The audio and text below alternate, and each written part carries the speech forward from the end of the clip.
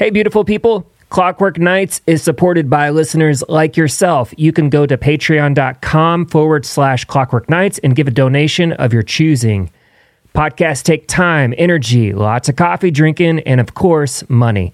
Whether it's a one-time donation or if you'd like to support this podcast monthly, any financial support is greatly appreciated. Hey, I'm new to this, so I'm still figuring out gifts and tiers and all of the Patreon things. So please sign up. Again, that's patreon.com/Clockwork Nights. All right, let's do the show.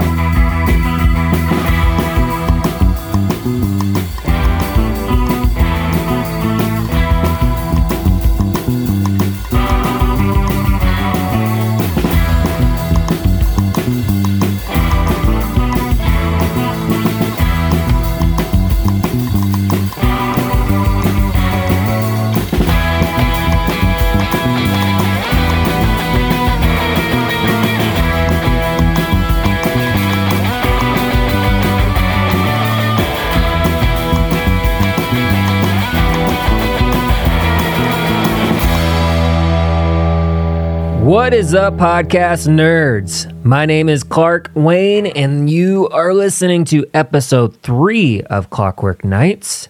How are we doing? Oh my gosh, is everyone freaking out still? It's Monday afternoon, and Instagram and Facebook, they're all gone. They're all gone. The drug. Where are my drugs? Are you doing okay? Are you going to survive a few hours without the social media drug, the dopamines of all the likes and all the ads that you're just so badly missing right now? Gonna be all right? I think we're gonna be all right. I think we will be A-OK. Hey, Colohan is my guest today, and I am so excited for everyone to hear our conversation. It is a beautiful one. I'm so grateful for that guy. I'm grateful for Collin for many reasons. He has served me so much coffee over the years since moving to Nashville. And wow, what a nice individual. What a nice human. I'm so happy for everyone to hear the things that we talk about today. But for real, how are you doing? How's life? How's your week going? For anyone who knows about how my last week has gone, I am doing decent. All things considered. All things considered. So I would like to, first of all, before I go any further, say thank you to any and everyone who has done a kind deed, reached out, said a nice thing to me, left a word of encouragement over the last week. Thank you. Those little things go a long way. And I'm so grateful to have that type of encouragement coming to me during this time. It's kind of like getting a hug, especially when we've been in a pandemic for, the last year and a half, and the world is still not where it was, and maybe it shouldn't be, but you know what I mean. It's just nice to have people reach out to you through text, social media, whatever. It's like a little hug, a little pat on the back of like, hey, I'm here for you. I'm good. So keep them coming, and I'll try to do my best to keep them coming for you however I can. You can write to me at clockworknightspodcast@gmail.com. And guess what? I've got my first email to share with everybody today. The email was sent from one Joy Osborne, and it says, "Hey there, CW. Am I the official first email? ? Just wanted to say, first-time listener, long-time fan. Love what you're doing, man. Heart emoji. Heart emoji, heart emoji, rock and roll fingers emoji, sunglasses guy emoji. Your number one fan, Joy Janelle." Joy, thank you so much. Yes, you were my first official email. Thank you for the encouragement. Thank you for listening. Thank you for being my fan. For anyone who doesn't know, Joy is my sister. She's one of my big sisters. Shout out to Joy. Thank you for writing. Feel free to hit me up again, Joy. You know where to find me. You truly do know where to find me. So, true story, last night I had recorded this intro, got some feelings out there, kind of vented about some things, and I thought about it, and I was like, you know what? Something about this intro isn't sitting right. I'm a little angry. I'm listening back to it, and I'm like, I'm a little testy, a little cranky, a little angry. So I decided to scrap it all, and here I am, Monday afternoon, redoing everything. and getting a better version of this podcast out for you, for everyone, and for myself. I've said this before, and I'll probably need to say it again. If for anyone, for myself, that I am doing the podcast for myself, plus you. I feel like I'm put in a unique position as a host to be able to provide people's stories and inspiration and their personalities to you as a listener. That's a unique position to get to be in. I'm also doing this for myself, so that way I can learn how to be social again, how I can learn how to get back into the groove of life and diving deep into conversations. Sometimes as a creative, it's really easy to get lost in my head.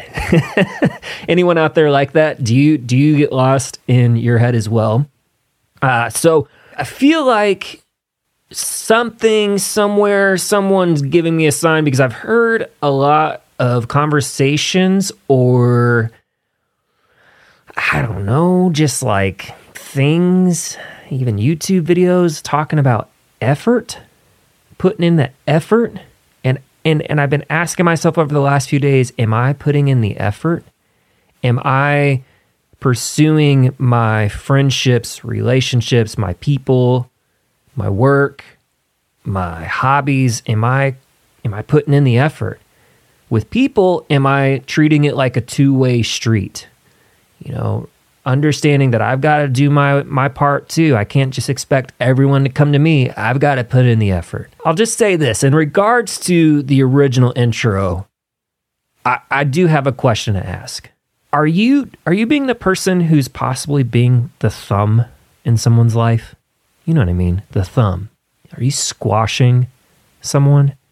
Are you just every idea, everything that they maybe present to you or confide in you about, are you squashing it somehow with your attitude, with your dismissiveness? Don't do that. Come on. You're better than that. You've learned, you should know that you can't squash someone. They're opening up to you, man. They're coming to you and they're saying, look, I want you to be a part of my life. Don't push them away. Don't deflect. Don't project. Don't do the thing where you isolate yourself. We've talked about this before. Boundaries are good, but there's a difference between restoration and isolation. Don't be the guy that squashes everyone. Don't be the guy that just, when someone gets close to you, you just immediately tense up and have to laugh your way out of it or belittle the person around you. Don't. That's not cool. No one wants to be around you if you're that way. For those of us who are dealing with those types of people, hang in there. You're better than that. Get away from them. That attitude is toxic. It has it does not have your best interest in mind. A person who acts that way consistently, they're on a one-way path to protect themselves. There's not a two-way relationship going on here. So watch out for yourself. Know that you're worth it. Know that you have the right to get out from under the thumb, the squashing thumb. It's cool, man. You can walk away. You can set that boundary. You can come back. You can put it to rest. You can put it on the shelf, stare at it for a minute, for a week, walk away, breathe a lot, sleep. Go get that glass of water. Go get the feet out into the grass, into the sand, into the water, whatever you need to do. But you take time for you. Don't let that person or that job or those people or that group or that family member control you. Tell you how to act. Tell you, you're quiet now. Well, you can't do that. Yes, you can. You can have your peace. You have a right to be nice to yourself, because it's going to start with you. The world's going to continue to be nuts. The world will always be nuts. Come on, you don't need me to say that. You don't need me to say that. But how I can encourage you is that, you know what? It's okay. You're okay. You're good. And you're good enough. I don't know if anyone else needs to hear it. If anything, like I said, I'm doing this podcast for myself. I know I need to hear it. And saying it out loud, it helps. So take a moment. Go on that walk, even if it's a walk to the refrigerator to get some water, and say it out loud. Let yourself hear it. I'm good enough. I'm good enough. I am good enough. I'm very excited for everyone to hear the conversation with Collin today. Man, I got two sides that I'm working here, right? I've been talking about how I'm trying to be more social. I've also been talking about how I'm trying to share these stories of people and how they're inspiring to me and digging deeper and providing a platform or an area where you as the listener get to listen to this and let this inspire you to be you. So that's exactly what happened in this conversation with Collin. It turned out to be a beautiful conversation. I didn't know what to expect. We've not really hung out outside of Three Brothers Coffee. In fact, we ran into each other at a record store recently. That wasn't a hang. It wasn't intentional. That was just kind of a, oh, hey, minor threat. You know what I'm saying? This was a good time. Collin's a good dude. He's a sweetheart. And I'm really grateful that he and I got to talk and kick back, get to know each other, open up a little bit. Not only bond over the music stuff, but, bond over life, stories, history, kind of where we are and where we're sitting with it and where we hope to be with it years from now, days from now, hours from now. Sometimes it's just the little things. Sometimes it's just the little steps. And we can look forward to the little things and the little steps because, what have we said already? We're good enough. Man, I'm so glad I talked to Collin. I'm so glad that I'm talking to you right now and that we're doing this. I hope you have a good week. I hope that however your Monday is going, despite Instagram and Facebook, man, it's not a sign. It's not that stuff. Just, you know what it is a sign of? Give it a break. Be you. Don't be a drone. Stop being sucked into the cookie cutter copy stuff. Just give it a break. All right, let's get into it. I am more than honored to welcome my new friend to the show and introduce you to the one and only Collin Colohan.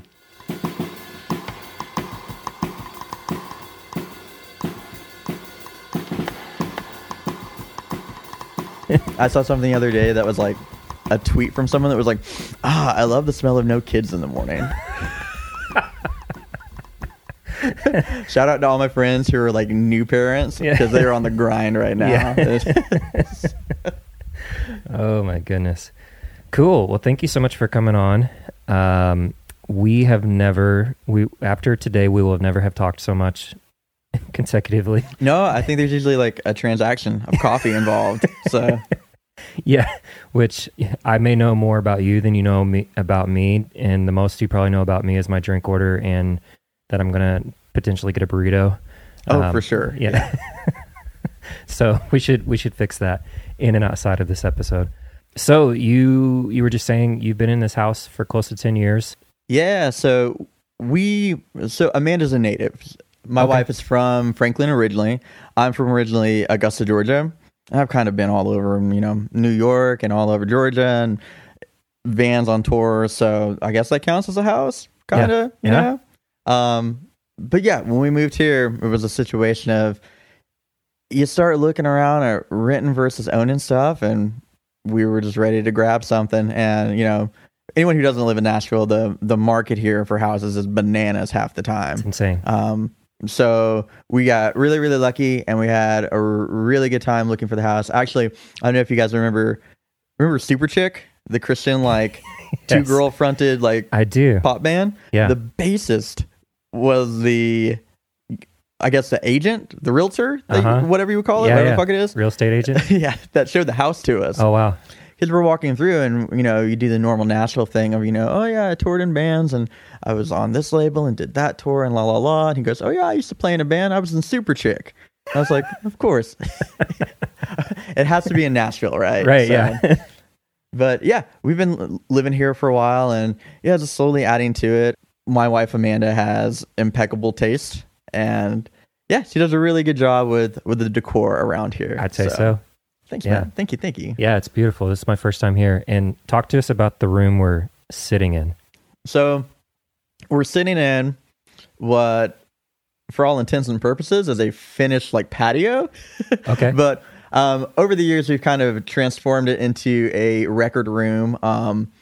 There's floor to ceiling cabinet for vinyl. There's probably about He's not lying. Yeah, there's about 3,000 records in here, and then just like other odds and bobs. There's stereo equipment, and this is kind of where we would consider it a bonus room. We're both very like musically inclined people, and that's been a very big part of existence for us since jump in our relationship and really in our lives period from when we were little. So to have a designated space to really like enjoy and like attentively like listen to music and hang out and like have friends over, it's super fun. So yeah, this is unique. Like this is like a dream room for me. Like just dude. Not just with the vinyl, but also like there's no TV in here.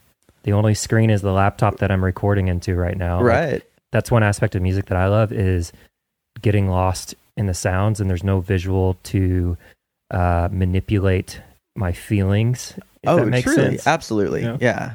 And there's screen time in here where a record's on, and everyone has those days, right? Where like you're done and you put on music, or you go to cook or whatever, and like you just end up on your phone. Like it happens to all of us. Sure. I think it's inevitable.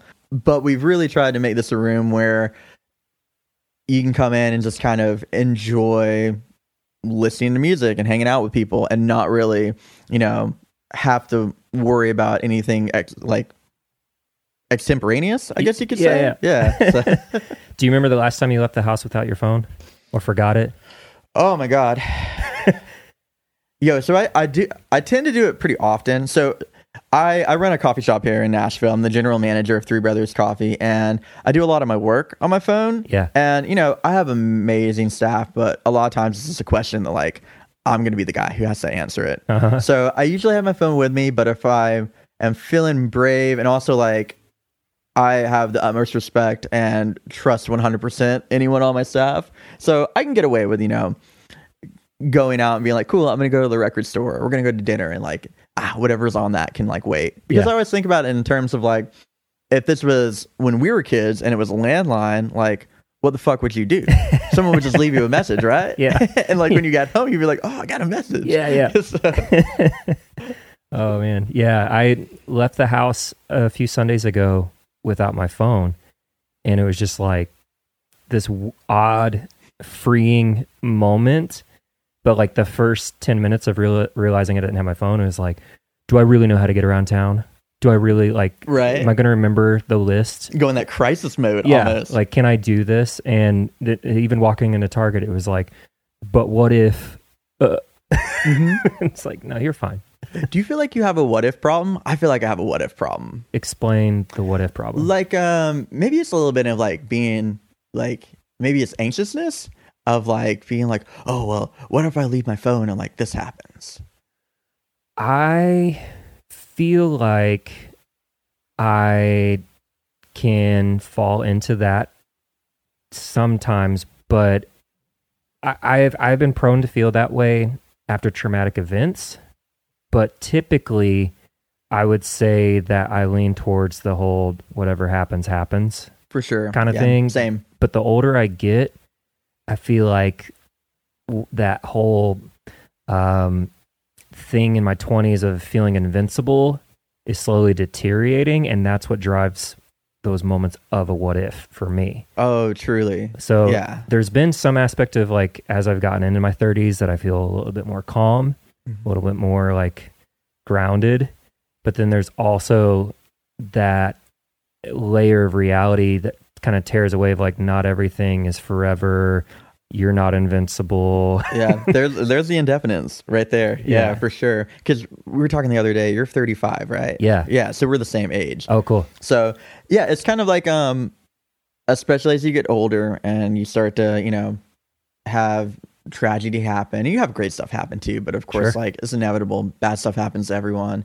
But you kind of feel like maybe you lose some of your cheerleaders along the way, whether Yeah. they pass or that friendship ends or however you want to slice it. And it's like, oh, what if it's just me? Yeah. Like, what if it's just me out here on the island? Yeah. So Yeah. So do you run into that often? That what if still or? not as much probably. Like I think I'm in the same boat as you, where you really have to say like, fuck it, it's out of my hands. Yeah, you kind of have to let it ride. Yeah. Yeah. Because like if you can't let it ride, you're just gonna be stressed out all the Mhm. time. There were so many things that you woulda, coulda, shoulda, if and but really you just have to like wing it and really go for it, because what you plan isn't always what you get. So Yeah, so let's go way back. You mentioned Augusta is where you're from. yeah, Augusta, And you've been Georgia. a little bit everywhere. So Mhm. kind of tying into that idea of like winging it, like is that a part of your story with the various places you've lived or Oh, totally. Okay. Well, I mean, I always got lucky with the idea of just like, I guess I surrounded myself with people that I thought were good people to be around. And I was lucky to either be on tour with a great band or was able to tour in bands that I really liked. And, always landed in some either situation as far as living or with work where I enjoyed myself and I made the best of it. I knew that like, as long as I was around the people that, I had solid friendships with, or, people that were in the same mindset and kind of the same ethos as me, then whatever I had would work, Yeah. And that was kind of even now, like knowing that I'm able to earn my keep and like get to do what I do, like that's a blessing, like that Yeah. rules. So, and I'm grateful for that pretty much every single day. I think a lot of people strive for more or kind of an idealistic like scenario that maybe is pushed upon them. hmm But for me, it's about like, you take your lumps and you have your victories and, you grind it out and yeah, you get by with what you really love and what you want to have around. So Yeah. yeah, you have what you need and what you don't need, don't worry about it. So That's awesome. So Augusta were you born in Augusta? yeah, so Augusta is Take your sip. You can have your drink Oh, too. yeah. Yeah. cheers. It's your house. I like totally cut him off right as like he takes a second to breathe. That was such an important fucking question. I had to go for it. But Augusta's probably, if I remember correctly, the second largest city after Atlanta. And yeah, I grew up there for most of my like adolescent life into my 20s, and for the most part, like my early 20s to mid 20s were spent like either touring or kind of bopping around and staying in different places. In Savannah and Charleston, like kind of here and in between, like depending on the relationship I was currently in. And yeah, ended up in Brooklyn recording a record for a little while. New York? Yeah, so I played in a band that ended up on Epitaph Records named Vera. Okay. They continued on and did two really good records after I left the band, but the first full length was recorded with Rob from Hidden in Plain View at his studio right outside of New York City proper. It's called the Pilot Studio. Okay. And we were one of the first bands to really do stuff with him. He went on to do stuff with Hit the Lights and a couple of other kind of like northeastern pop punk bands. Yeah. Right. So after that, I lived in Atlanta for several years. Ended up here. I really dig it here. Yeah. How long have you been here, Clark? Officially 4 years this fall. Cool. Yeah. What was the catalyst for that? Oh, a handful of things. Yeah. Primarily, the biggest attraction was the music industry For sure. and the fact that I was running a recording studio full time, or to the best of my ability with the market that I was working in. And then knowing that there were opportunities to go to recording school or just work more hands-on with a lot more artists here in Nashville was a big deal. And then also just kind of spreading my wings. Like I'd say I spent most of my life in my hometown with the exception that I've lived other places for short Right. periods of time. Mhm. And it was just enough to taste something else that it was like, you know what, like there's still more out there that I want to explore and find Oh, for and sure. do. I just didn't really see myself staying and dying in my hometown. And to those who are there, and who see that as a part of their life, that's amazing. Like there's a great community there. Yeah. And I know when I go home, like I know the 3 bars that I'm going to go to. I know the coffee shop I'm going to go to. I know where all my best friends are probably hanging out or where they live, so I can stalk them. Oh, totally. Yeah. But yeah, like I know where home is, and that's something that I feel like, for me at least, when I've traveled, like I've lived abroad, I've lived in Germany and lived there on and off for a few years. Okay. And so living in Nashville, it's felt kind of similar. It's like I know where home is when I need it. Mm-hmm. It's just the difference is now it's a 2-hour drive as opposed to a $2,000 plane ticket. And oh, totally. Yeah. Nashville's been good, and I think that the plan is to stay for the foreseeable future and just making the best of whatever happens here. Like, yeah, totally. And there's a really nice comfortability in that. Like, I love my hometown, but like this feels like home. Yeah. I think that anything that I really craved as a musician or as, someone who is inclined to be more artistic or, wanted to be around people who were like-minded, I really felt like moving here, a lot of that was facilitated finally. Yeah. Whereas, in Atlanta I had that, but it was more of like kind of being on the periphery of other friend groups that were already kind of a thing. And we're here is like, because music has such a strong like base to a lot of relationship, mm-hmm. I think that's where I really like kind of strive, and have kind of like done really well in Nashville and really enjoyed living here. Yeah. Because everyone's a musician, everyone is, a record collector, everyone is, in the studio every single day, or they're in and out on tour, which I think is, it's super fun and it keeps things interesting too. Yeah. Because I even see it at work a lot where I have these awesome regulars who are in and out on tour, and it's like, well, who are you out with now? How about now? And, especially right now where the stress of the past year and a half are starting to melt for a lot of people. Yeah. It's really, really fucking cool, dude. Yeah. Like, it's so nice to see people come and be like, oh, I was just out with three doors down for, 2.5 weeks. And it's like, that's awesome, man. Yeah. I'm glad you're back on the road, Very even though much. you're hearing Kryptonite every night. But hot take, Kryptonite's a great song. No. I'm not even gonna sit here and pretend that I didn't have that like printed out as a tab, like learning that When intro you were in guitar. middle school? Oh, dude, absolutely. Yeah. Absolutely. So, okay, let's I know you're a guitar player. Mm-hmm. What was your way into music? Like, did an instrument come first, or did you see a poster somewhere? Like, what was it? What's your story? Oh man, it was 100% family. Like, dad always had records around.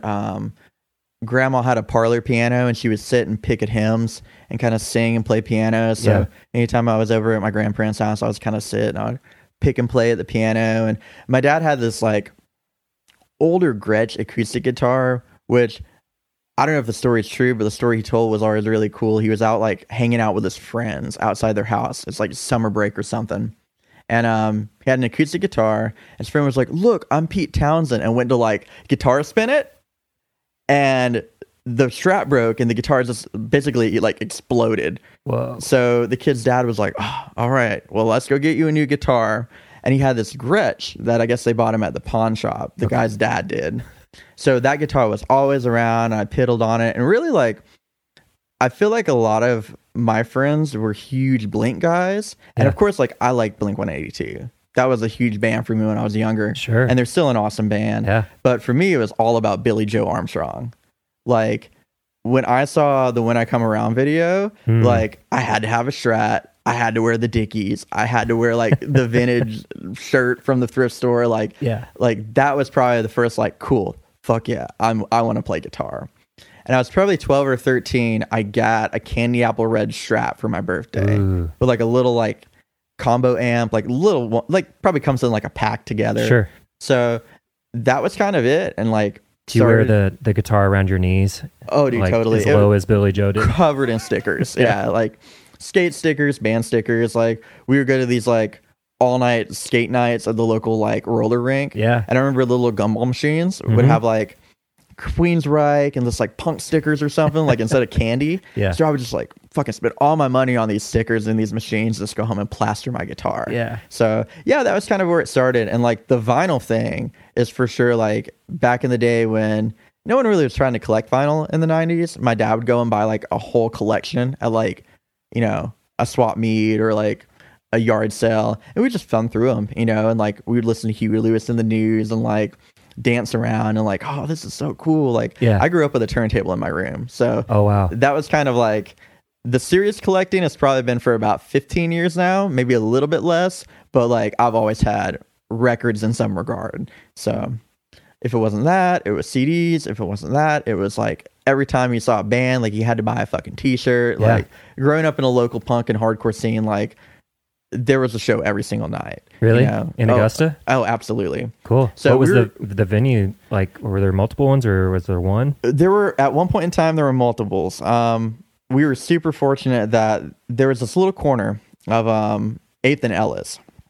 And at one point in time, there was on the corner the Capri Cinema. It was like an old porn theater that the punks had taken over, like the early 90s, pulled up all the seats, and they ran this like snake for all the mics from the old projector booth to the stage. And bands like Hatebreed would play there. Wow. Like one of the first hardcore shows I went to was like Hatebreed, Hopes Fall, and Stretch Armstrong, which it might be after when you guys hear this, but Furnace Fest is next weekend, so that's like extremely appropriate considering what's coming up in Birmingham. And so there was that. Right next to it was Infernal Racket, which was kind of this DIY like record store, like free space, also bookstore, and that's where like the punks hung out. Okay. And I remember like going in there and like my MXPX shirt and just being so fucking scared because all these kids were so cool and they were laying all over the couches and like, you know, their crust punk gear and mohawks and everything is spiked. And I was like, God, they're so cool. I wish I could hang out with these people. And then right next to that was the Hangnell Gallery. And the Hangnell was like a private art kind of gallery for this guy Andrew Benjamin, who is a phenomenal like mixed media artist. He also plays in this band, I think they're based out of Asheville now, called the Hellblinky Sextet. Okay. And it's kind of like one-man band where he plays drums and acoustic, but it's very like kind of sea shanty, like almost like kind of like folky songs like that.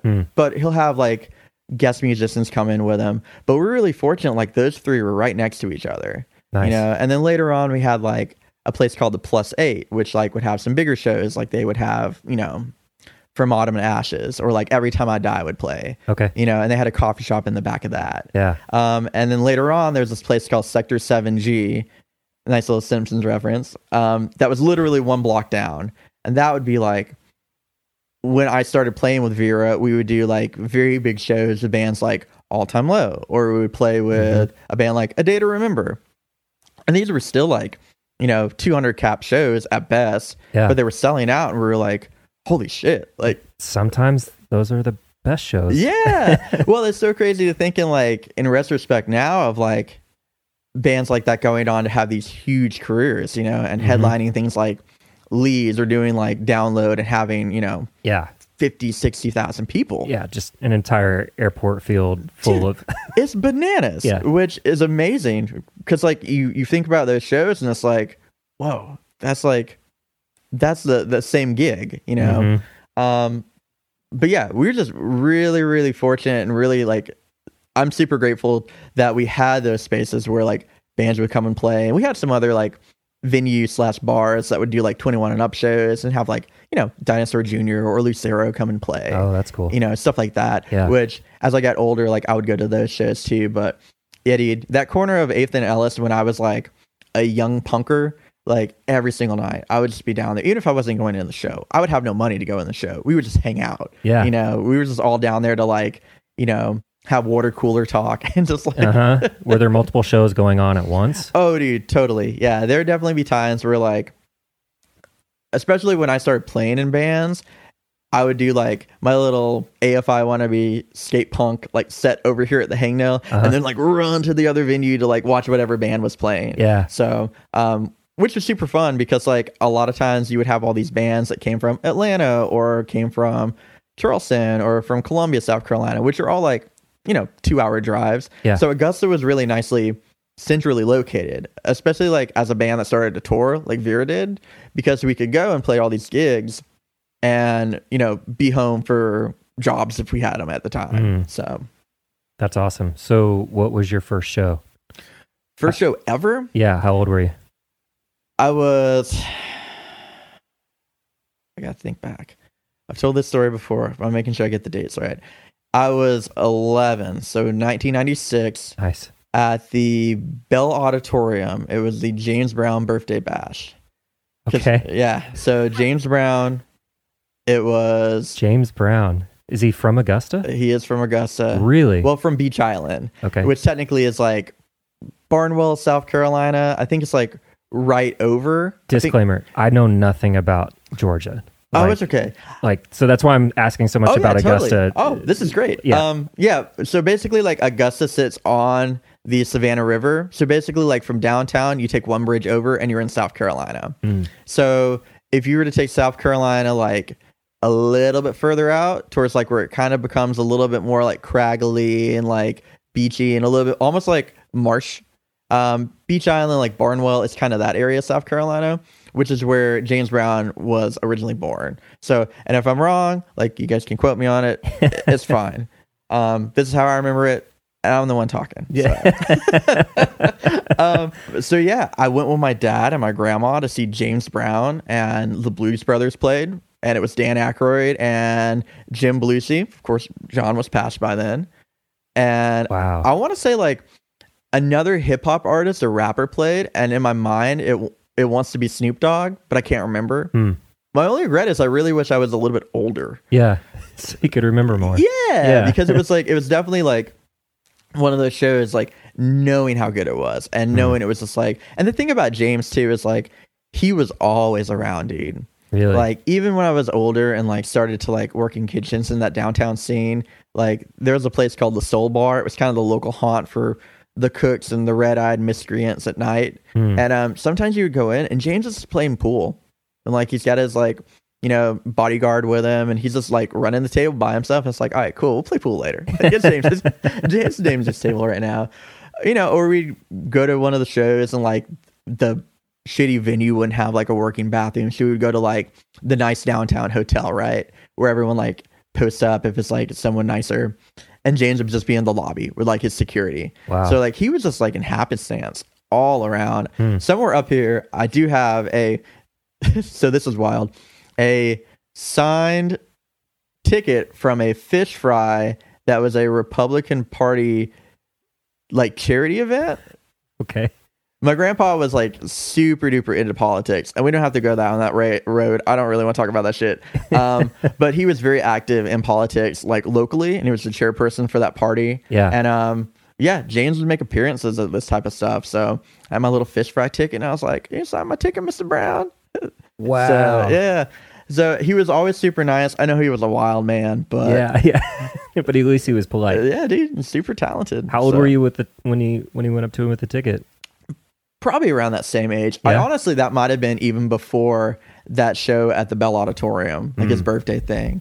So yeah, we ran into him a lot. So it was just like, yeah, it's just kind of part of like, he was like that local legend where it's kind of almost like, you know, they tell the stories about like Tom Petty not being around. Like he's from Gainesville, right?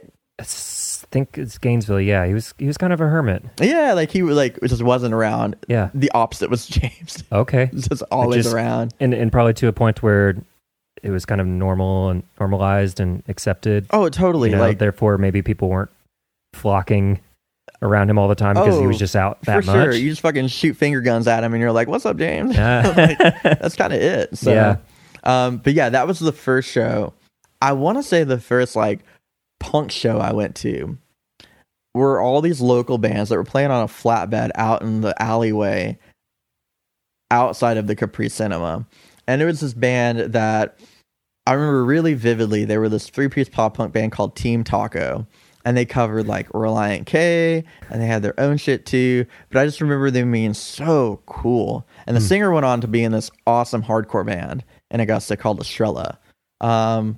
He unfortunately passed, and they had another singer after that, and she was also phenomenal. But yeah, if you guys can find Estrella anywhere on the internet, you should definitely check it out. Good. Absolutely. The guitar player is in a band now. I think the bass player too, called Little Tybee from Atlanta. Okay. And I've heard of that. yeah, he's a phenomenal guitar player. The whole band was so technically proficient, and they wrote amazing songs. Okay. But yeah, I remember seeing Bobby's band Team Taco, and I was like, oh, there's like kids that kind of look like me, and like, because I went to this, like, I'll back up a little bit. So I went to a performing arts high school. So it wasn't magnet. It wasn't like, a private school, but you had to audition to get into it. So you had to have some type of like propensity for the arts, whether it be like you were a dancer, or you drew or paint, or you were into acting, or you were into music. So my sister and I were both super fortunate to apply, audition, and get into this school. Which I don't think I had a normal high school experience because of that. So I was around a lot of like free thinkers and a lot of like people who are of alternative cultures and countercultures, even when I was like 14, 15, 16. It wasn't this thing of like, oh, well, when I was older and I went to college, like I figured out like, oh, well, this is how other people are, and oh, I've never seen it that way. Like, yeah. Like that's a different vantage point. Like I experienced that super duper young. Okay. And I think that a lot of the like older kind of punk and wild kids were like, oh, he's like a twitchy little one like us. So I had my friend Nikki. I think that's who drove me to that show. But yeah, that was like the first like punk show I ever went to. Nice. Was that like outdoor thing at like the Capri Cinema. How old were you? I was probably 14 or 15. In fact, I remember really vividly that I didn't have a phone. I told my parents where I would be at what time. And we left the show, and they're like, oh, let's go get pizza. And of course, I'm like, yeah, like the cool kids, like the older kids are taking me to pizza. So we went to the like local pizza joint. It's called the Pizza Joint. And we were hanging out, we were goofing off, having this awesome time. And I was out definitely way past my curfew. So by the time we walked back to the venue, 3 or 4 blocks, my folks are sitting outside, just livid, and then snatched my ass up into the car, and I'm gone in front of all my cool new fucking punk friends. Yeah. And which I was super like, I have awesome parents that were like really open to allowing me to go to those shows and like be part of that scene. I never got told no when it came to like anything that involved music or anything that involved creativity and art. And I was always supported in that way too, which I'm super duper fortunate for. But yeah, great. I just remember being so fucking embarrassed. As would anyone at that age. It was like, all right, Mom, stop. It's like, I'll get in the car. Yeah. So your first show was a punk show. Yeah. And like you're in the South.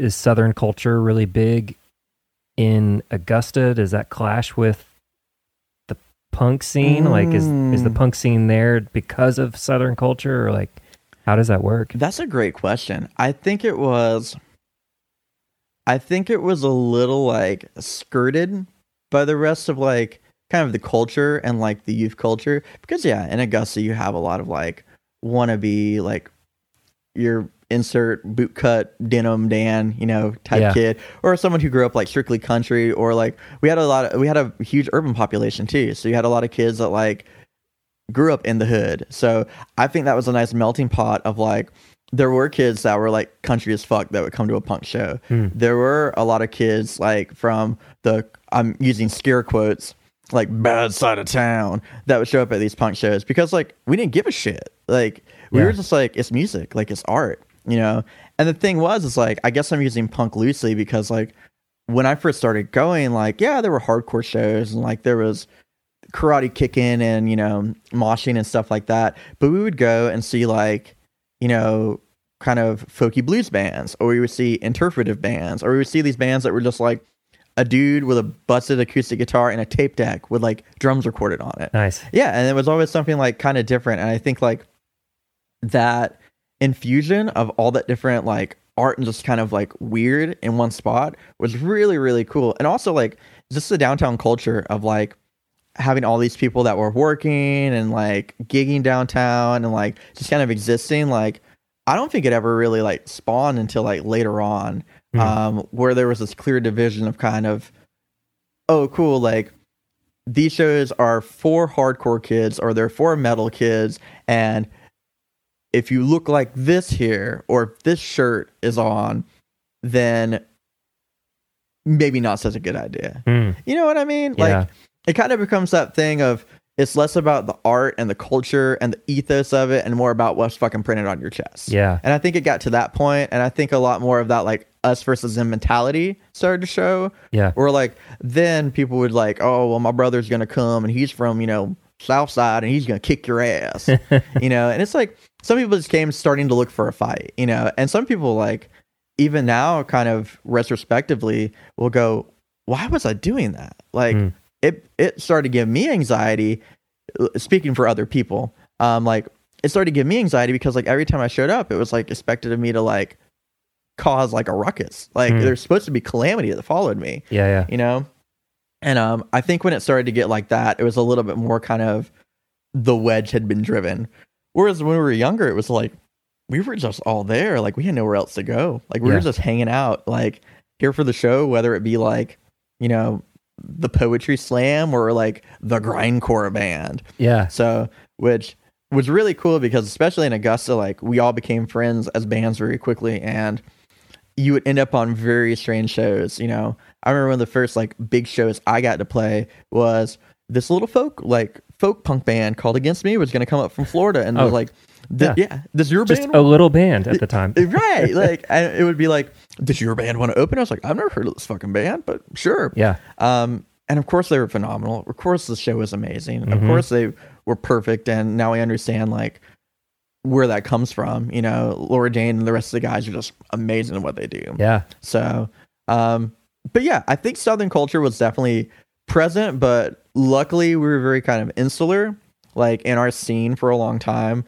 where I don't think it really mattered. Like it was definitely there. And it was definitely something that like was dealt with when I was younger. I kind of attended public school for a little bit. And you know, when you're the twitchy, weird, like kind of punky kid in art school, it's like, oh cool, like you're in one with of us. Yeah, exactly. But when you're in like the public school, you're in a school where like kids are more prone to like want to pick and bully, like that shit happens. Yeah. So a couple things you said, kind of going back to like the Southern culture.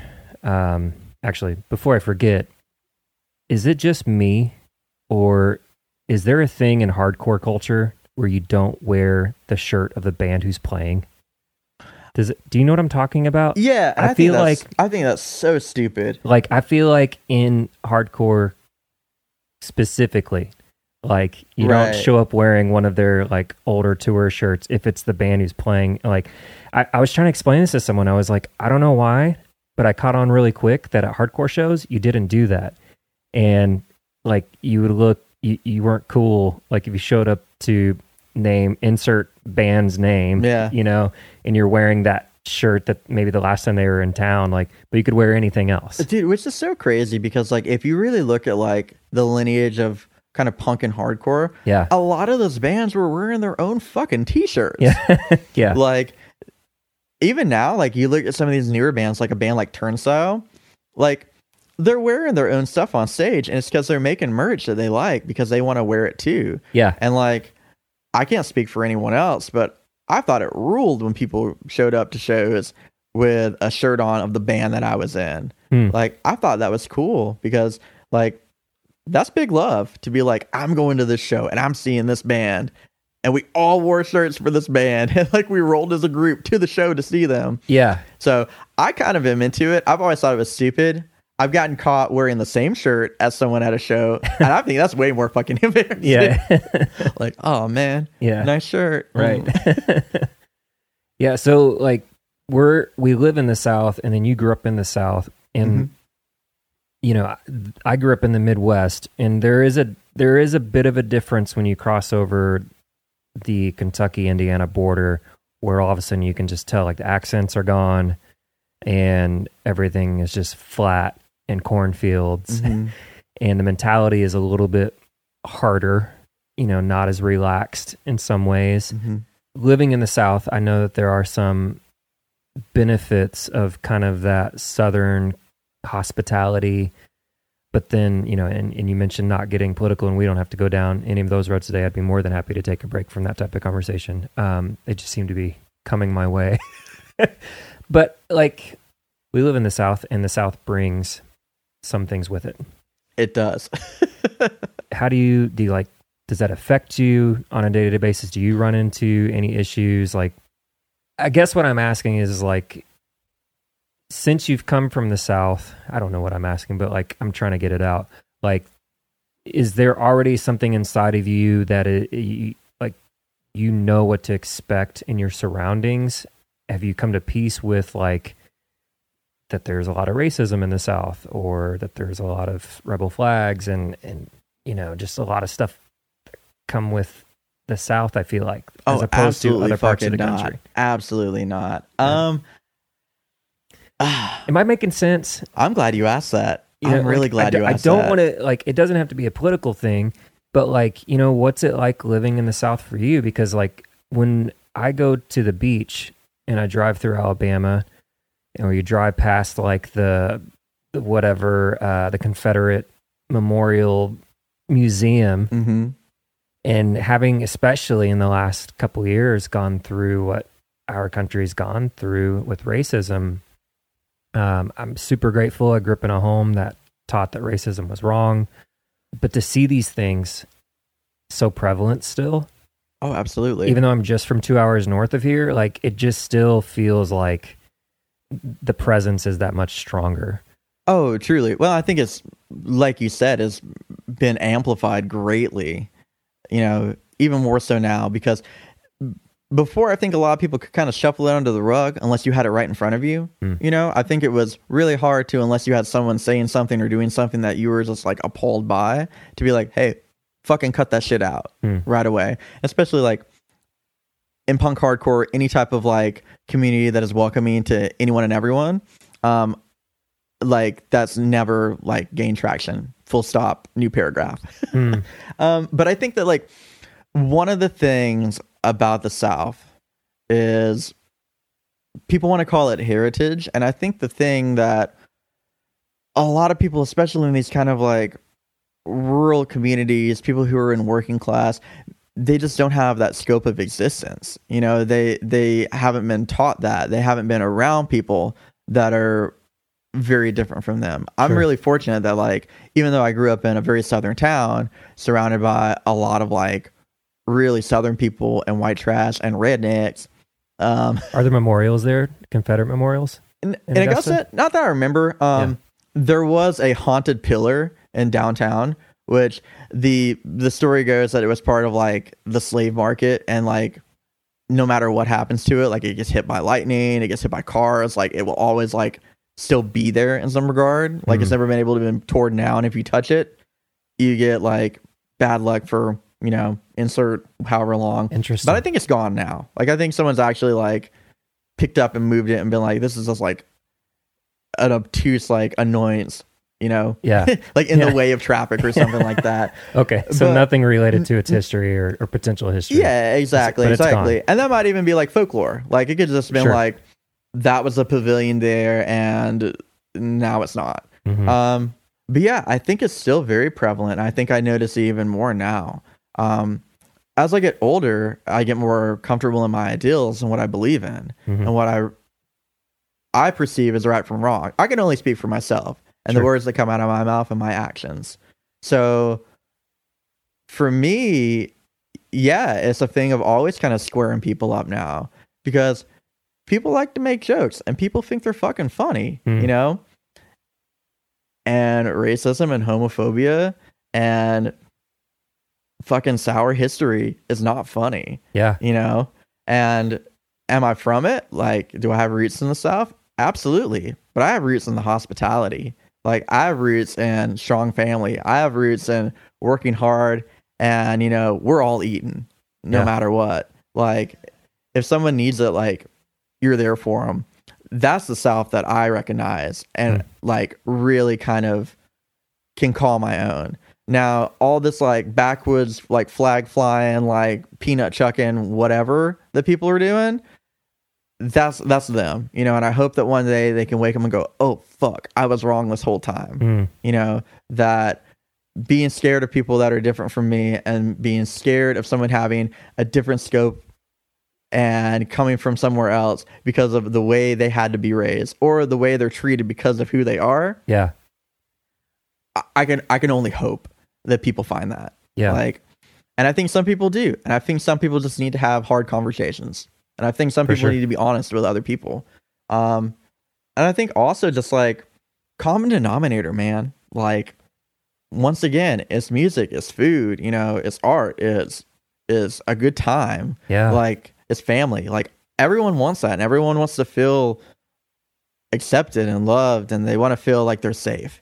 And I think that sometimes, like, especially in the society we live, where it's you versus me, capitalistic, you know, I gotta make mine, even if I have to take it from you. I think a lot of people get caught up in that. Yeah. You know, and I think they get caught up in the grind. And yeah, it's a real problem. And I think that there's not an easy solution to it. You know, it takes time, dude. Absolutely. I can go into my anarcho punk agenda all you want. Yeah. So, because really, like, it's just you hope that you have this innate human good. You know, we talk about human evil, right? Yeah.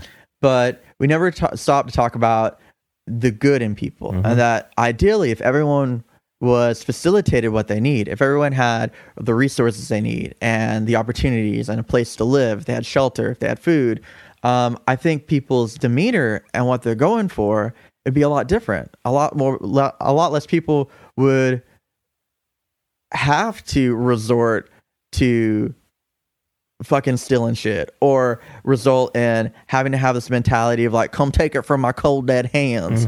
You know, and I think that like it's trickled down. It's kind of, it's hate mongery stuff that you really like, as long as you have any type of strong governmental body that isn't in the hands of the people themselves, like truly not past as like, you know, go vote today. I don't see it happening the way we want without a lot of really, really hard discussion and a lot of progressive thinking. Yeah. You know? Well, I think like when you choose to only view the negative or you want to remember, you know, the negative, for me, I've come to a point where I've realized in myself, like, that's the easy way out, because absolutely viewing the good in someone, that's hard. Truly. Because like, especially when there's been an offense or you have a personal experience that you have to work through and navigate to remember that maybe one person or it could be as simple as a family member. It doesn't represent, you know, an entire, you know, group of people. Oh man, absolutely. And it's hard to remember the good or to see the good, but it's worth it. I recently watched a movie, and so I'm going to go out on a limb here because part of doing this podcast again is to keep myself accountable and to have these types of discussions, because like living in isolation and then working from home for the last year and a half, it's like I don't remember how to talk anymore. I feel like I feel feral sometimes. Do you feel that? Yeah. It's like, oh my God, bye. Yeah. Or like then someone like you, like I see you and I'm needing to be caffeinated and then you've been caffeinated and you're in your element at the coffee shop, and I'm just like, I wish I interacted more or like just took a second to like stop and like hang more. So those are some reasons I'm doing the podcast, along with also being honest about how I feel about certain things. The other night I watched the movie Benchwarmers for the first time. I'd never seen it before. So Benchwarmers is Johnny Knoxville? Not Johnny Knoxville, but the guy who played Napoleon Dynamite, one of the twins. Is this nuts? You scratched my CD in broad daylight. It's where the kids are playing baseball and they were never good enough to get on the team. Rob Schneider's in it. Oh, okay. I'm thinking of a different movie. They're like nerds and like they finally as adults put together a 3-man baseball team and inspired nerds all around the country. Hell yeah. But I'll have to say, and I think he has started to correct his ways, and I have a bigger point with this, but like, it's a bummer to go back and watch those movies for me, in Adam Sandler movies specifically, because there's a lot of homophobic references. There's a lot of just references to things that I don't think, and we'd make the easy quote of like, you couldn't make that movie today. But like, the truth is like, I wouldn't want to go pay to see this movie if it were made today. And if I'm watching it out of nostalgia, like anymore, something inside of me still doesn't sit well with that, because the truth is if I were to have children, or when I have children, I wouldn't be showing them that movie because it's like I know these actors and I've grown comfortable with them, Mm-hmm. but I've also done a lot of work to get comfortable to realize like that's also wrong. Does this make sense? It makes perfect sense because like if you think about, let's talk about the pocket of like American Pie to like a movie like Benchwarmers, you know, like late 90s to early 2000s. There's a lot of really colorful, crazy shit in those movies. Mm-hmm. And like they tackle some stuff that like is funny, but also stuff that is very faux pas. You know, a scene that sticks out to me like very vividly is in the movie Can't Hardly Wait, which is an amazing film. You know, it's your typical kind of like loser guy loves the, you know, pretty girl in school and he's going to tell her how he feels at this big party and she just broke up with her jock boyfriend, da da da da da. Yeah. But Seth Green is a very culturally inappropriate character in that movie. And one of his kind of like lackey friends uses some terminology that should not be uttered out of a mouth ever. Yeah. Of that tone. Yeah. If you know. Yeah. But yeah, like I think about that a lot, especially like go back and watch a Borat movie, you know? Like some of that stuff is cringy, you know? And even like I was listening to something the other day. It was a podcast that was kind of, you know, deconstructing a record. I think it might have been a Blink record. I can't remember now, but just the idea of, you know, that whole West Coast kind of like surfer bro kind of like homo slur like thing that they did, right? Like that was just commonplace. Yeah. Like people did that and no one knew why. And I think the thing is like, again, that has a lot to do with, you know, the culture and kind of being insulated in your own thing. Yeah. You know, like if you and your friends think that's funny and you don't have any other scope to know that it's not, or that it's offensive or it's inappropriate, then of course you're going to say it as shock value. Of course. But I think that's where there's no time for hate, but there's room for grace, you know, where you can learn from mistake and you can change your opinion. Your opinion doesn't have to stay the fucking same. Sure. Which I think is really important for people to remember. Attention, your opinion does not have to stay the same. Like what you believe when you're younger or what your parents taught you or what the crew you rolled with told you doesn't have to be like live and die by the sword shit, you know? And I think that also has to do with like the idea of like faith, and like faith is like believing in something you can't necessarily like comprehend or something that isn't there, like a faith in humanity. Does that make sense? Yeah. This is far from Benchwarmers now. It's good though. I'm tracking. Yeah, but it's like it's a thing of, I think that the evolution of comedy and the way people perceive things and the way things are delivered are very, very differently now. And I think there's still a lot of place for really, really funny shit that doesn't involve picking on people for their disability or for their orientation or the color of their skin. Yeah. You know?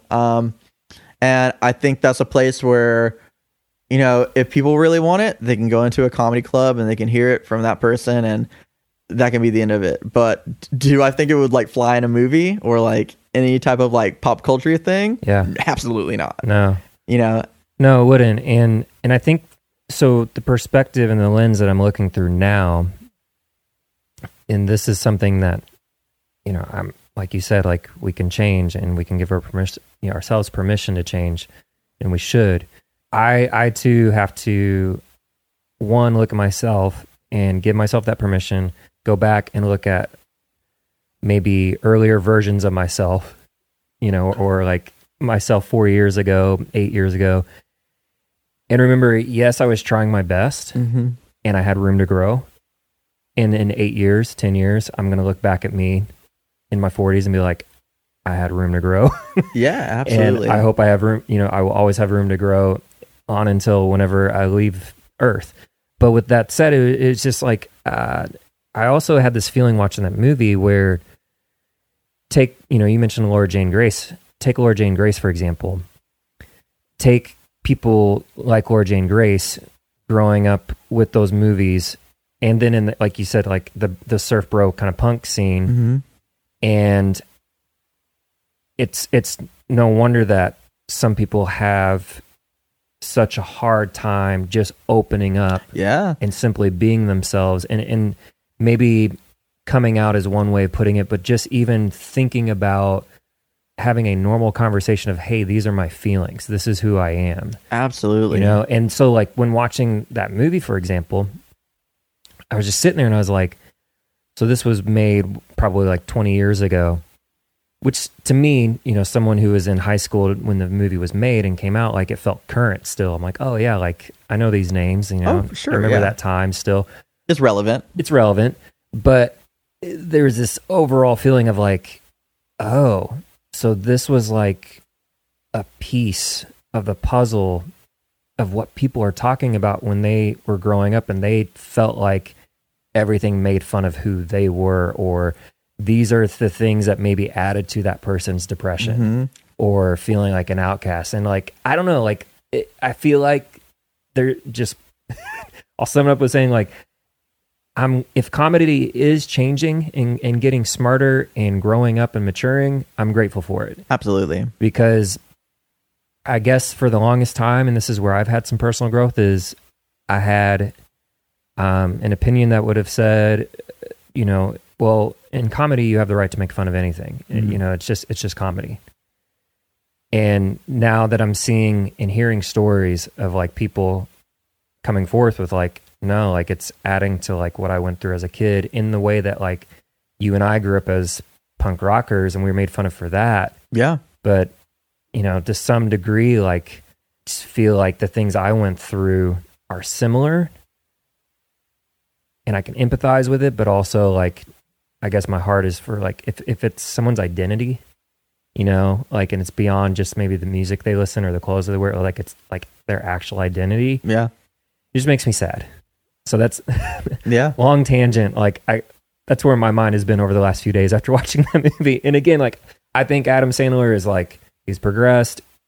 I've noticed where, you know, current movies have like died down with certain jokes and totally certain things. I think he's, you know, maybe learned something. But you also got to think like in the same regard that movie made you feel that way. Now there were a lot of us that probably saw that movie and was like, oh, that got a rise out of everyone. I should say that. Yeah. You know, and that's just, you know, being young and ignorant. Yeah, you know? Absolutely. And I think that's where, like you were saying, like looking back, like, and kind of turning the mirror and being like, oh, wow, me 10 years ago, like that's a different person, you know, like, or that's the same person, but the things that I really like wanted to instill and the things that I really believed in past like superficial shit is now what I've grown into. And I think that's super important to like recognize. So yeah. And I'm not trying to belittle like punk rock or like art or anything like that, because I think that is also a part of my identity and a lot of people's identity. I guess for me, like in a way it seems, at least from my perspective, like my punk rock or my art was lesser than like when it came to someone's color of their skin, for example, you know, like that's actually who they are. Yeah, totally. I don't know if I communicated that clear.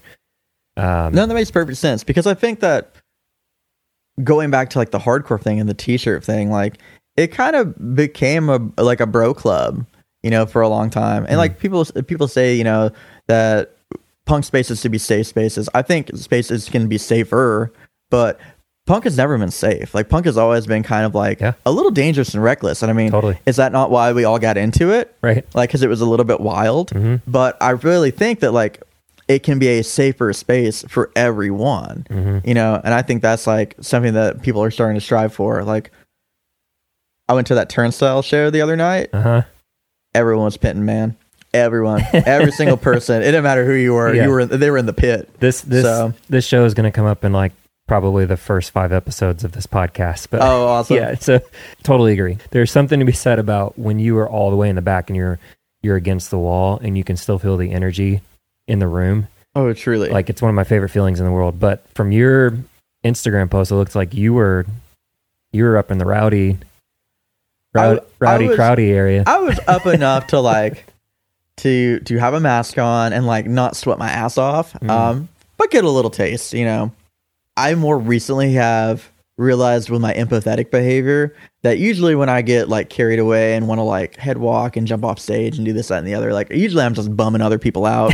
Like if I'm in the middle of a show watching a band and some asshole came on stage and sang half the song and then dived on me and spilt my beer, I would be bummed, you know? So it's like, cool, like I can enjoy this. I can be in the crowd. I can, you know, participate, but I don't need to be the show. You know, I fucking paid to see the show. Yeah. So, and like people invited on stage, but also like dudes don't want their like teeth knocked out by a mic or their pedal stepped on or, you know, whatever else is going to happen while they're playing. Yeah. So I get both points and I get both sides of it.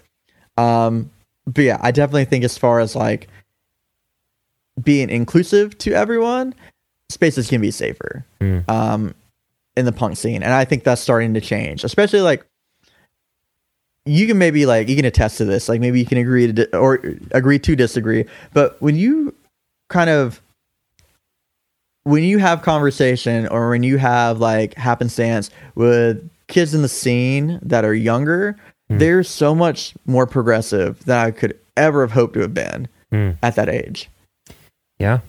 I mean, I do think that with the internet, there's a lot more information that they're able to gain. Kind of going back to your point of growing up in rural areas, you're not exposed to a lot. Totally. And kids who are seeking those things out, they're seeking out more than just the vinyl or the t-shirt, you know, or the next ticket. It's like there's an attraction because, you know, a band like Turnstile represents so much more than the t-shirt.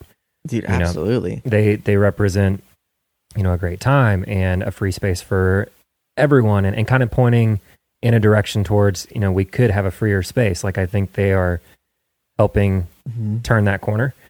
But yeah, like when you meet someone younger, a friend of mine's daughter, Brad, he has a daughter named Amanda, and like hearing her and her husband, they're like young 20s, young married. And like the way that they like talk about each other and talk about people and like being nice to people, I'm just like, man, like I wish I had you as a friend 15 years ago when I was 20 years old. Oh my like, God, you're so sweet. Like, so punk rock definitely saved my life, and there were people along the way that definitely like they put food in my mouth. They made sure that like I had a bed to sleep on. Like so many amazing people. I'd be here all day if I just talked about the people that, you know, a lot of them I'm still friends with, meeting through like the punk and hardcore scene. But yeah, dude, there are a lot of people that were real shitty too. Yeah, you know, and you just you had to experience it, and you had to like. There were certain people that were always drama, and they always were, you know, up to something or into some shit, or there was gossip, where it was like, now I feel like I go to these shows and seemingly everyone's on the same wavelength. It's the same vibe, you know, and everyone's there to like kind of support and love and like enjoy the music and enjoy the culture and, you know, just take what you want from it, as opposed to where before it was like we'd go to shows and like there were those dudes looking to fuck someone up in a mosh pit. You know, whereas now like you go to that and you're like, oh cool, like that tiny girl's in the mosh pit. That guy in the wheelchair is in the mosh pit. Oh my God. Yeah. Like those were little kids in the mosh pit. Like it's stuff like that. And it's like it's no longer this kind of like elitist clique. It's a good time, you know, and everyone's invited. Like, and I think that's kind of like, that goes back to the Southern hospitality thing. It's like, we would do shows and like, fuck it, everyone can come, you know, like everyone's invited to this. So, which was always fun because then, you know, your parents come. So when you were younger, did your parents come see you play a lot? Yes. Yeah. And, you know, like it took a while to recognize that, you know, as I was forging my own path, but like, yeah, for sure. There were a handful of significant shows that they both showed up for.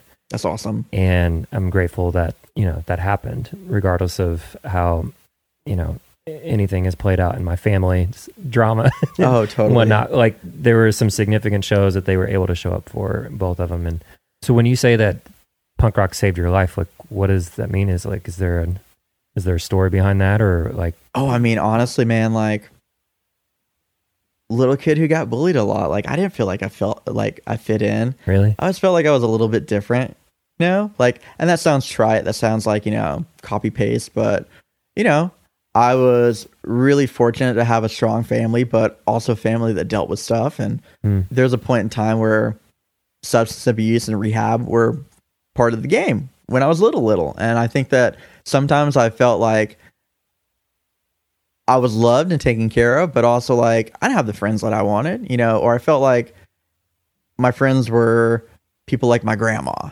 were like, I loved her, she loved me, like we just hung out, Yeah. And as you get older, like, and you start to recognize people that are into the same things as you, like, especially when I was like maybe early teens, like 11, 12, 13, somewhere around there, like, and getting into like new metal and like some of the shitty kids that were like into the same stuff I was in.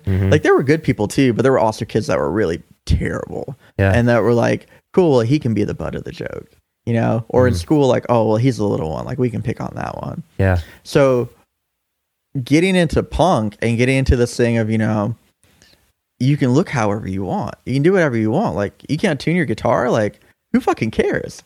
Like, come to band practice. Yeah. And I think that was really neat, is like starting bands and like just making noise. And like, it didn't have to be good. It was just like, it was catharsis. It's the same reason like we're both sitting here doing this podcast, or like we still play music, for fun or for a profession, like in general. Like, it's something that like on like a base, like primitive level is so important. And I think that like that and like that ragtag band of people that like pushed me along the way and supported the bands I was in, or supported, the crazy fucking ideas, or when I wasn't in the band anymore that was super popular, that still stuck by me and were, close and still friends to me. Yeah. I think that really like, I think that kept me around, like in a general sense of the term, not in like a, like, well, it's all over now, like, let's end it, but more of a, like, I've never felt so low ever. And I would rather just lay here. I'd rather lay in this bed. I'd rather lay on this couch than do anything. And it was punk. It was the music. It was the people. It was the shows. Like, dude, the past year and a half of not being able to like enjoy the feeling of like live music with other people and being able to now do it like safely again. Yeah. I cannot begin to describe to you how that feels to me. Like, it is such an honor that these bands are like taking the precaution, especially right now. Like, shit is so crazy. Like, taking the precautions and making the time and doing the extra effort to make sure they're able to go out on the road and to play in front of these people that have been waiting for a year and a half to see them. Yeah. And it's awesome. Like, it's amazing. Yeah. So, it's like a homecoming in a sense. Yeah, truly. Like, the Turnstile, I told you, was my first show back post-COVID, and I didn't even, honestly, I had such a good time. I didn't even notice half the time that I was wearing a mask. I didn't notice like half the time, like, or even think about it, that like the people I'm surrounded with are wearing masks. It's just like the energy in the room just took over. And once the headbanging started, it was just like, I was so happy, and I was standing around people that are friends, and just feeling that kind of communal aspect, that for me is more of a, like, man, I hate this word, but I'm going to have to say it, but it's like, this is my tribe kind of thing. Dude, like, you felt alive for the first time in a really long time. And that's not to say that I haven't had some great experiences this year. Oh, totally. Absolutely. Still, like, it kind of went back to like, you have those flashbacks of that first show, or that first time you get kicked in the head and you didn't even care, because you're just like having the time of your life. Exactly. It's like, I'll wash the clothes when I get home. This is fucking awesome. Yeah, totally. There are a few things I for sure want to make sure that I don't forget to ask. You're also into cooking.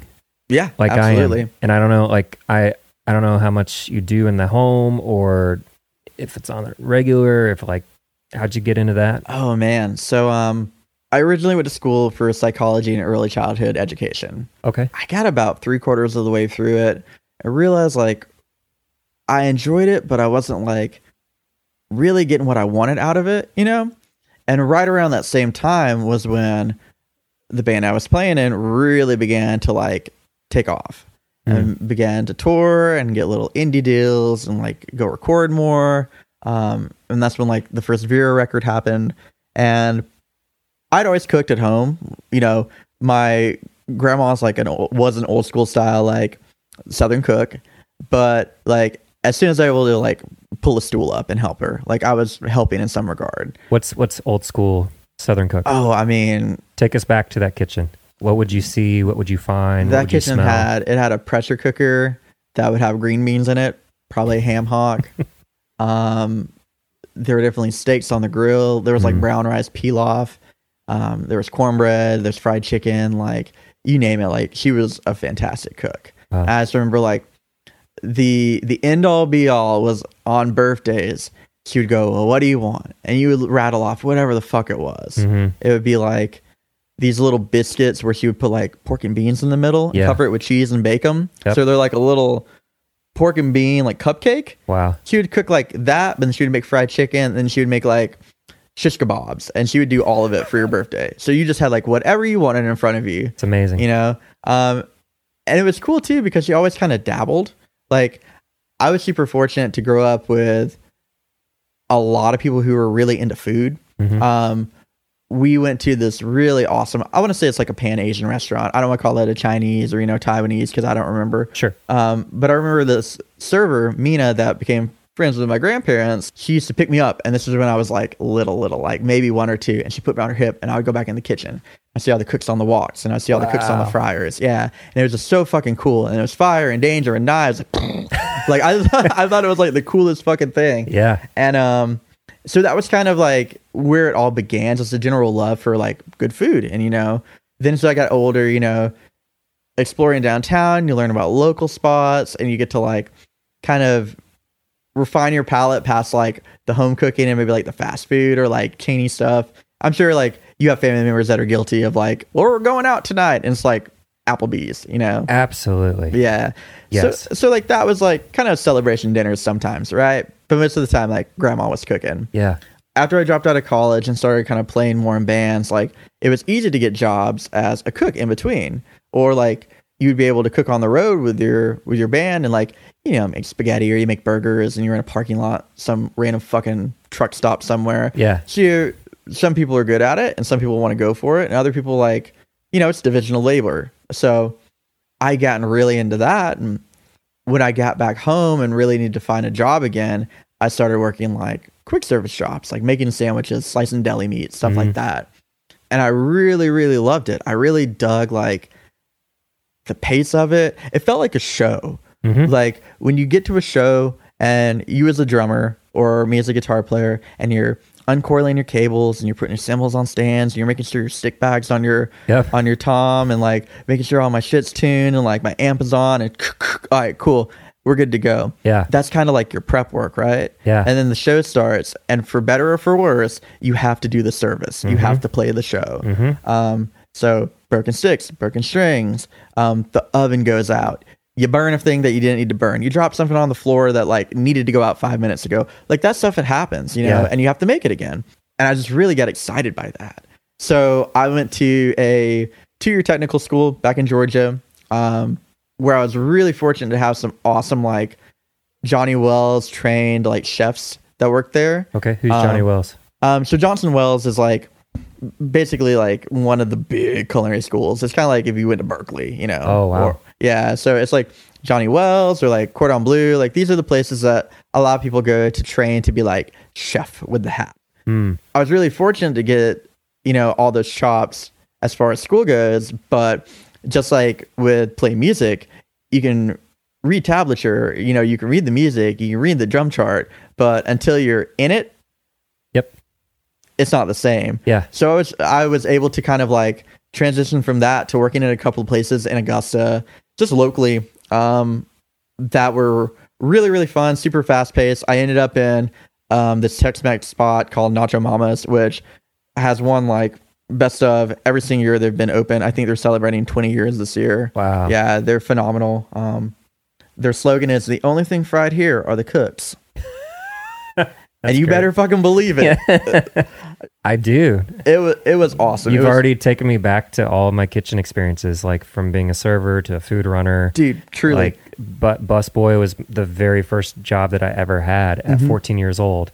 That's how I saved money to go to my first music festival and travel away from home, And what festival was it? Cornerstone. Hey. 2000. Bushnell, Illinois. Bushnell, Illinois. I played a couple of those. Yeah. Those were fun. Yeah. It was before 2000 was before they had a gate and before they had a catwalk on the main stage. And it was the last year that they didn't have a catwalk because someone during the POD show got crushed. And they had to make sure the ambulance had come in. They had to have all like however many people it was, like 10,000 people in this like amphitheater, like natural amphitheater. Because that's down in the bowl. Yeah.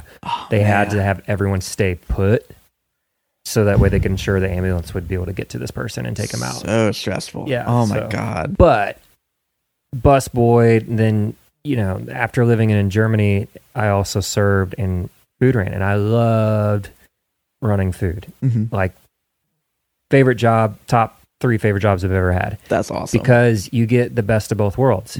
I was working in a Southern style, like Creole meets Savannah style kind of restaurant. Dude, hell yeah. We always had to wear white dress shirts with black dress pants. And working in the kitchen, it's like you get to work with the cooks, and they're like pirates. They're cracking jokes. Like, they don't stop. They're fried, you know? And then the owner was always the person who was, you know, checking the temps on the meats and keeping things going. And it was like an honor that I got to run his food for, like, probably at that point I was doing it for 6 months to where after a certain amount of time, I got to take over his spot when he would leave for the night. Oh, you know what I mean? And you would like, run expo. Yeah. So I was like expoing, I was garnishing, I was cleaning the plates.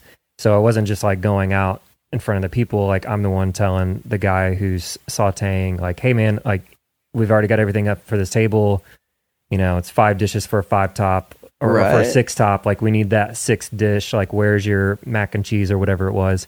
I loved it, you know, and then you get to go out to the tables and present all the food to whoever's waiting for it. It's such a blast, and right? you go right back to the craziness in the kitchen. Well, and it's such like, it's like a really fucking personal relationship, dude. Like, people are trusting you with like the food they put in their body. Like, they could have stayed home. They could have cooked at home. Like, they're trusting you with their night out, you know, for better or for worse, or however they want to take it. Like, some people just want to fucking be whatever. Yeah. But like, I think like that's like a true love language. And I think it's such a personal relationship that when people execute it poorly, oh man, it makes me so mad.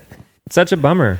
Yeah. Cause it's like, you know, you kind of see it in the coffee shop now, right? Like, everyone puts out their best all the time, right? Because like, if you go out somewhere, like, you don't want to get shitty coffee, or you don't want to have like a bad meal. So as a cook, or as, you know, as a barista, or whatever you want to insert there, like, why would you do that to anyone else? You know what I mean? Like, I really feel like that's a huge part of it that people don't think about is, you know, that's a very personal relationship when you're making stuff that is going in someone else's body. Yeah. And I think that's why like kitchen culture was really, really great. And I had a really great time with it, but I just like, I burned myself out. Yeah. You know, and it's easy to do. Well, and you know, there's always a little bit of this and a little bit of that around. And the 12 at night becomes the 3 a.m. to the 5 a.m. to the, you wake up at 1:30 in the afternoon for the 3 p.m. shift. Yep. You do it all over again. Yep. And you know, it was definitely like, it was a really fun, but really dangerous time for me. And I think that's where like the coffee thing started. It's like, it kind of kept me honest. It was like, well, I got to be up at 6 a.m. Like, I don't really have a choice with this. Like, I'm really going to hate myself hungover. So yeah, let's do this. So I had been in a relationship where I was kind of putting around and was living in Savannah and was working some like bullshit retail jobs. And we moved to Atlanta, where I started working for Octane Coffee. They later got bought out by another company, but they were kind of the OG of like the gourmet third wave thing in Atlanta. Okay. And I'd worked coffee shop jobs before, kind of doing like little sandwiches and stuff like that. Yeah. But I worked with this amazing chef, Julia Snyder, at Octane. She was the kitchen manager. She did all the food programming, and I was really fortunate enough to work with her and a couple of other really great guys. Paul Weston is another dude. He's a phenomenal pastry chef that worked there for a little bit. Both of them were still in Atlanta. kind of doing really cool stuff and kind of like doing their own thing and like just crushing. Yeah. Like Julie and Paul they're top people. Cool. But yeah, doing the food for that and getting into the coffee aspect of that. And then when I moved here, working for, a local chain, doing food stuff and a very little bit of the coffee stuff. And I kind of gotten burned out on the food. I got to the point where I was working this gig where I felt like the things, I'm trying to be really smart here because I know people gonna be listening. Yeah. I got to the point where I don't think that the progression, the ideals, and what needed to happen to really move forward with the programming that I was doing for this particular place was really going to happen. And I kind of like, once again, kind of scraping bottom and was just so bummed all the time and just like working to work. And when I wasn't at work, I was drinking. And if I wasn't drinking, I was in bed. And one day I just woke up and went, I just like, I can't do it anymore. Can't do it. Yeah. So it had its shelf life. Exactly. Yeah. Hey. These beans are a little stale. Yeah. But no, it's true. Like so many jobs have that shelf life and you can have 100 people in line telling you this is not good for you. But until you come to your own terms about it, like that's when change really takes place. Oh, absolutely. At least for someone as stubborn as me, that's what it takes is becoming my own realization. Like I'm actually miserable. What am I going to do about this? Agreed, man. Or you do think of like, well, if I just stick it out until, insert the date here, like it'll get better. Or, if this happens, it'll change. And I think that like in that scenario, I learned a lot of what to do and what not to do, which I brought along with me to where I am now, where I general manage of Three Brothers. Cause it's like, I always wanted it to be community and customer focused, but I always wanted it to be about the baristas and I wanted their opinion to matter and I wanted them to have a space where they could be themselves and create art and create culture. Yeah. And sometimes like that goes swimmingly and you have amazing days and other days it falls on fucking deaf ears. And I think that's just like, that's part of the gig. Like not every day is, the best show, but yeah, it's just one of those things of like coffee is one of those really fun things you get to do that you get to nerd out about and people come back to it. It has this like this neighborhood feel where we're sitting right here having this conversation because of coffee, which is sick. Like I think that's awesome, and I think that I've met some of my favorite people through doing it, and I've worked with some of my favorite people through the coffee industry, and through the food industry. Like it's a grind, and I think that a lot of people who do it are underappreciated. I think a lot of people who do it could get a lot more bang for their buck if they had the backing behind it. And I hope that happens for everyone out there, like doing their thing on the grind. Yeah, pun intended. Yeah. So were you with Three Brothers when it opened, or did you come along after the fact? So actually, I responded to a Craigslist ad. I think I was sitting in this room. I was sitting where we're sitting right now. Wow. And I yelled out to Amanda. I was like, there's a barista gig like on Craigslist. And she went, you haven't done it in a while. You love that. Yeah.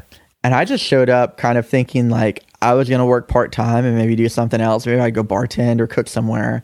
And quickly just like really clicked with the people who own the shop and the general manager before me. And her and I had a really awesome rapport and we had our lumps along the way and we had to learn, each other's language. But man, it was just one of those things of like, this is where I belong. And I always make the joke to like any of the guys who own it that, take care of us.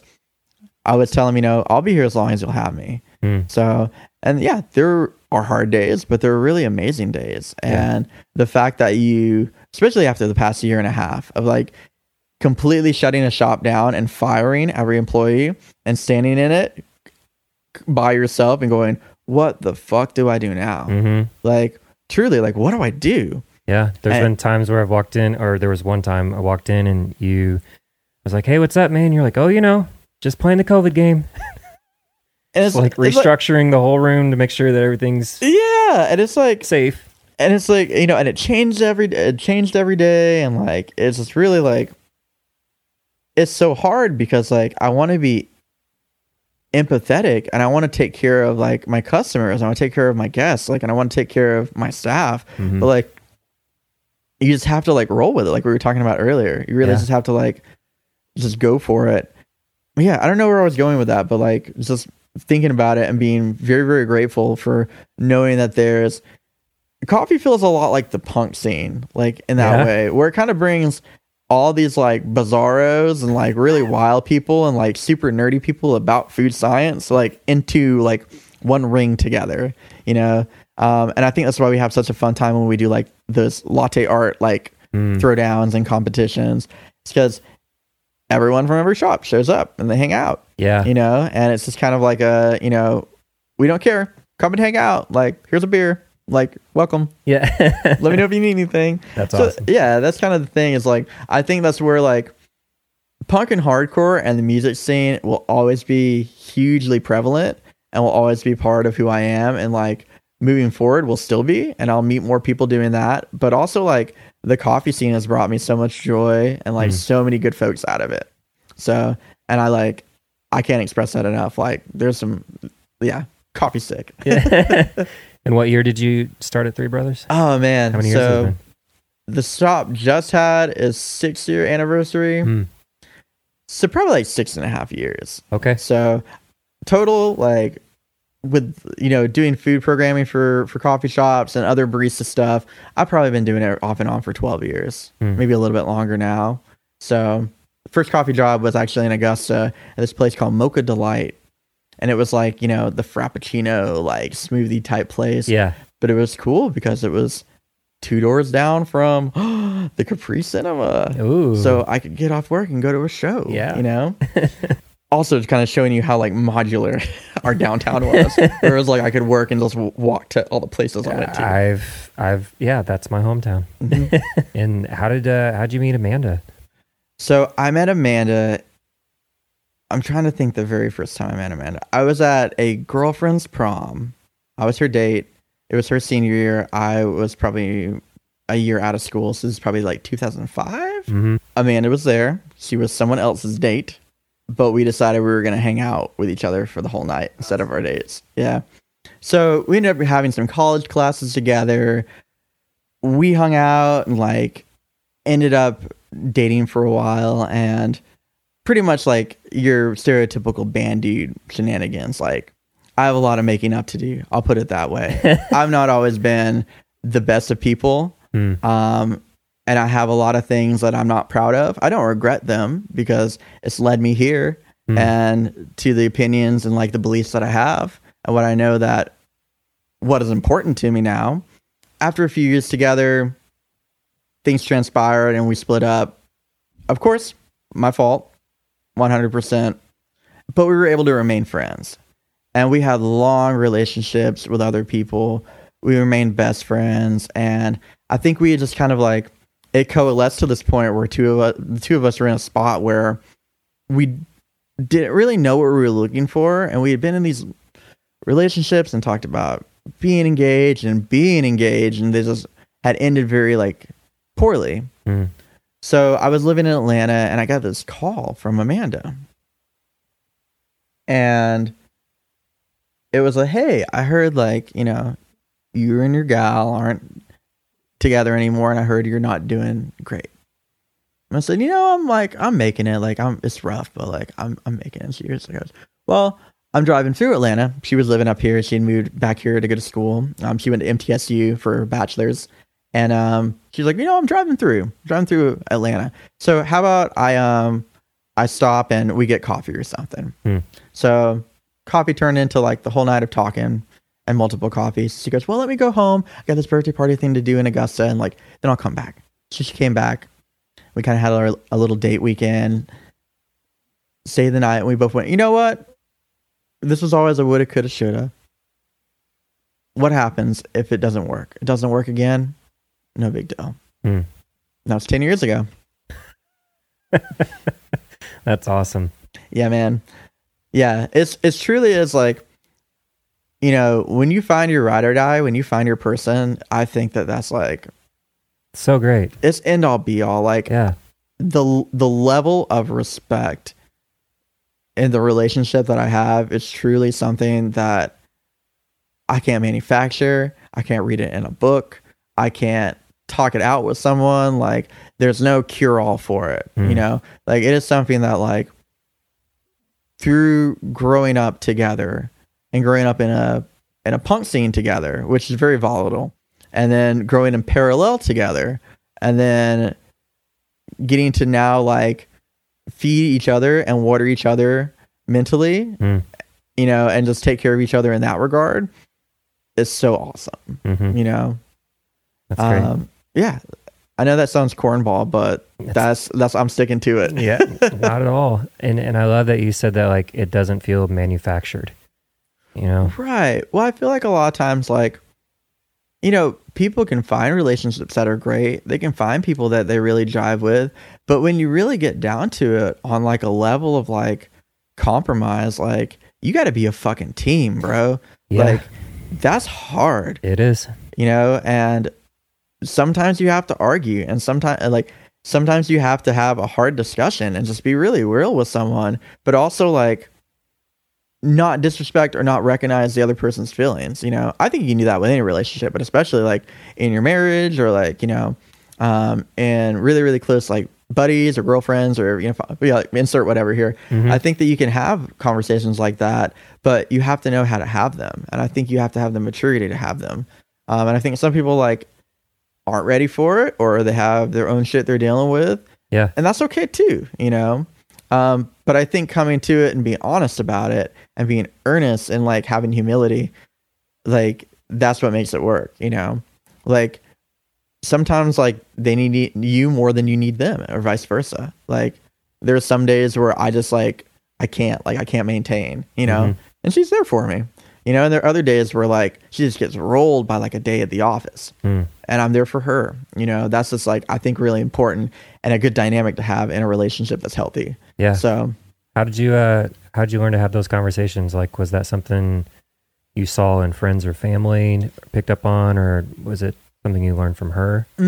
I think it's just, it started with being very brutally honest with each other. And I think a lot of it, especially when we were younger, had a lot to do with arguing, you know, or, like, play arguing. We used to actually get, like, a lot of friends in a lot of trouble because we would have these big, like, teetotal, like, knockout, drag out fights, like, with each other in front of other people, you know, and it would kind of, like, give permission to other people to do that. But for us, it was like, cool, we've had the conversation, we had the blow up, and now, like, everything's cool. Like, we're square.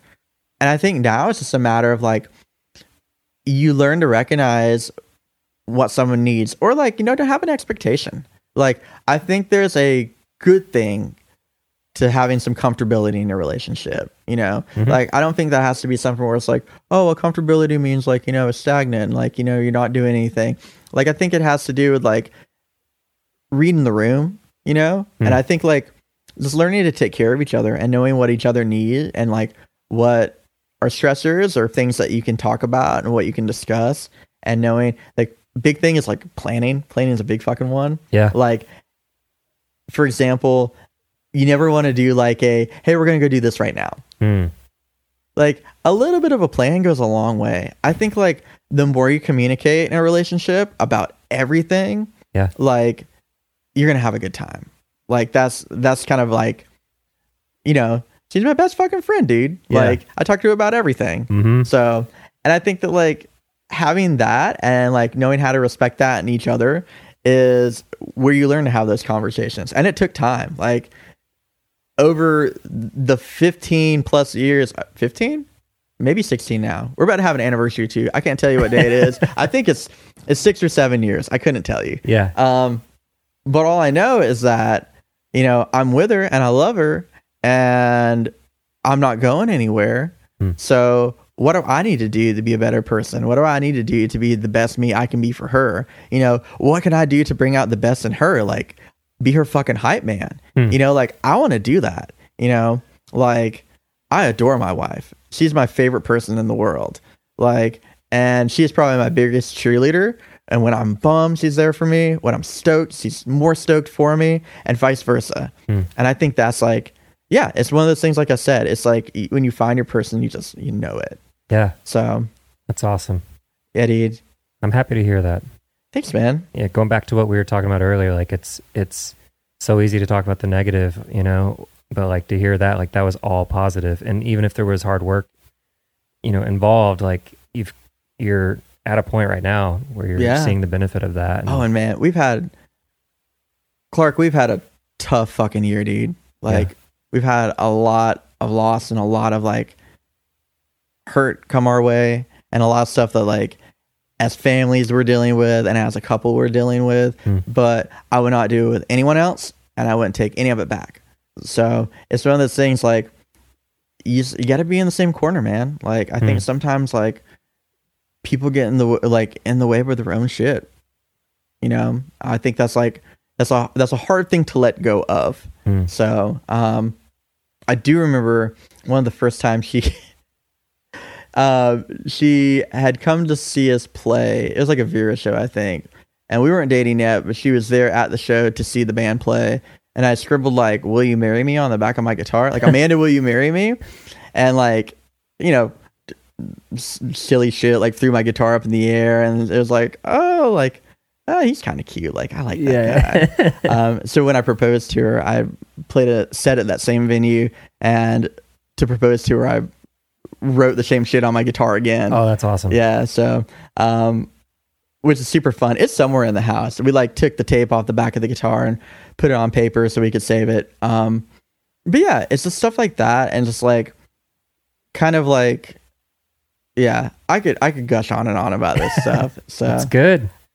That's good.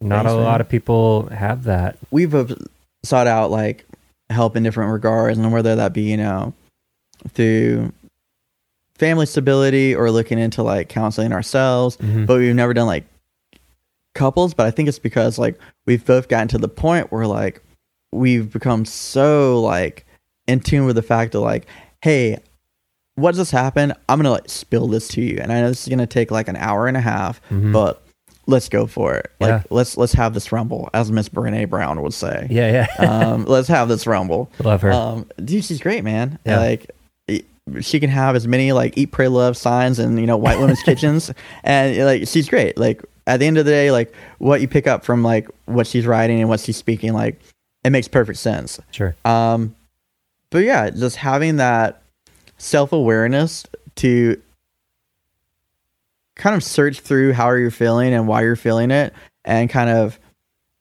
disassemble that for someone and like disarm that like frustration, I think is a really big part of it. It's like me just learning, like you said, like what triggers me, what am I like most frustrated by, and when is like my temper gonna be like, I'm getting hot. Well, you know? and then the other side is like, what are you excited about? Because what I'm excited about, I'm going to set up an expectation about like, you know, how the birthday should go, or how like getting to this event, you know, or going on vacation. And do you feel like you have high expectation and then you get bummed when that's not met sometimes? I feel like for me, I'm learning that I need to communicate in the way that works best for her. And I have to kind of come under that the way that I perceive and communicate and see the plan isn't the way she's going to perceive it. Oh, totally. You know, and like, just because it's up here doesn't mean she knows what's going on. Oh, for sure. So I get bummed when I realize, oh, that was my opportunity to do that thing that I've been practicing in other areas. Right. And then I just set us both up for frustration. It happens, man. Yeah. And that's like something I'm learning, not just in, you know, my personal life, but like that's something that I'm learning in business and working with clients, or, you know, just even my day job that I have, like making sure that I'm communicating what I need, communicating what expectations I have about the day or the event. And if I don't, then all of a sudden I like steamroll ahead, and then I'm looking back like, why are you on board with this? And everyone else is kind of like, because you're not saying Dude, what's up. And then I'm rolling around on the floor going, they'll all understand I'm a fucking genius one day. Yes, yeah.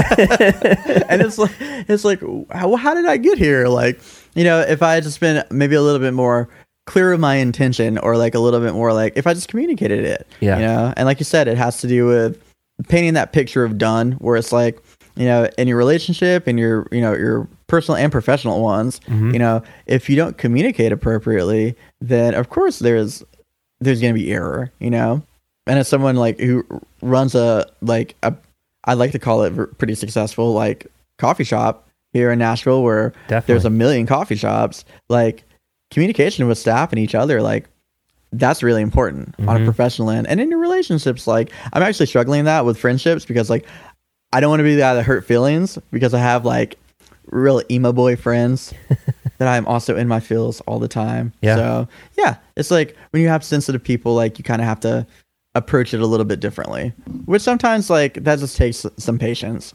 Yeah. And remembering that like part of the situation is that I too am sensitive. Exactly. Yeah. And like remembering like, oh, like maybe it is me. Maybe I'm the one who's being overly sensitive about the fact that they're sensitive. I asked that guy how he was doing it. He said, small black coffee. Right. And it really hurt my feelings. It ruined my whole fucking day. Can't he like take a second to conversate with me? Right. Who is he? Yeah. And it really depends. Like some days I'm really into just being like, oh, I can't believe it didn't say hi to me. And then other days I'm like, that's great, but how are you today? Because like I think that people do get like they get caught in the routine, and they get caught in their own shit sometimes. They get caught in the grind. Yeah. And like it's a lot that people have to like deal with on a day-to-day basis. Especially people who are doing like a true blue like 9-to-5 grind in some regard. Like some of those people, they just seem like they're just going for it, Yeah. Respect, but it's not for me. Yeah. So, yeah, it's difficult kind of working a similar 9-to-5 thing. Like it every day that I get up and go do that job, there's still that punk rock voice inside of me just going like, really? You're going to do it one more day? You sure about that? Mm-hmm. Are you still you?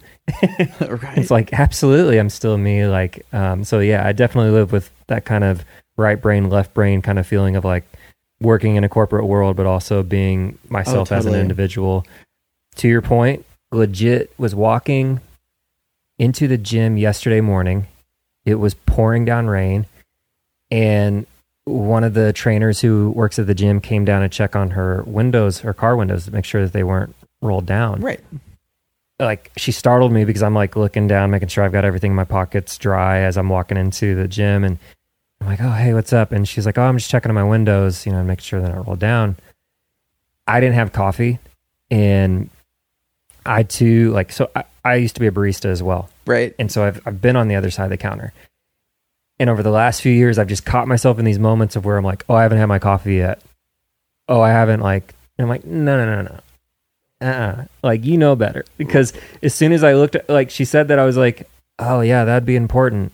And then I walked on, and then like 5 minutes later, I was like, what the fuck did you just say to her? Like, that would be important? Like, are you her dad? Like, Clark, you smart ass. Yeah, like, and then I'm trying to justify, I'm like, oh, I haven't cabinet, she doesn't, and it's like, she doesn't know you, dude. Like, that was a moment just to be a human and be like, oh, shit, yeah. Oh, man, yeah. It's, because I guess, like, there's that other side of me that's like, don't just do the small talk. Some people don't like small talk, but like, regardless, like just meet people where they are. Yeah.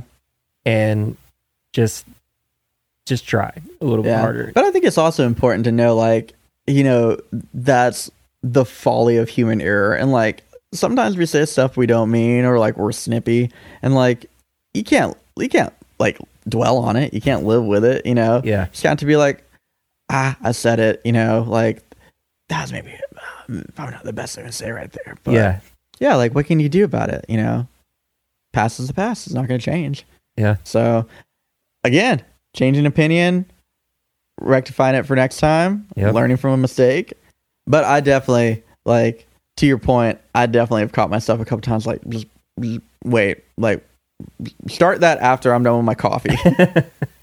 With that, I'll say, thanks for having me in your home. Thanks for coming on. And thank you for the million times you've served me coffee when I've been a crank.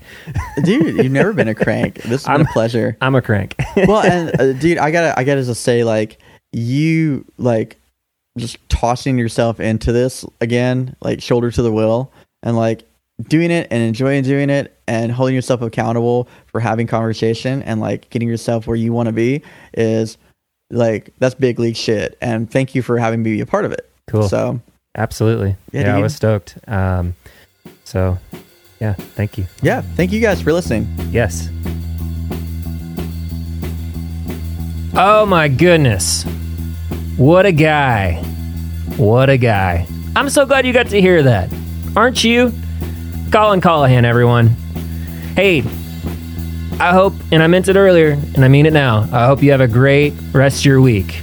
Feel free to write to me at clockworknightspodcast@gmail.com. I'll be back, right? I don't know what the groove of this podcast is yet, but I can tell you we'll be back next week with an all-new guest, and I'm very excited for you to hear that conversation too. We'll figure it out as we go, so just hang in there with me as I figure it out. All right, you guys have a good rest of your week. Bye.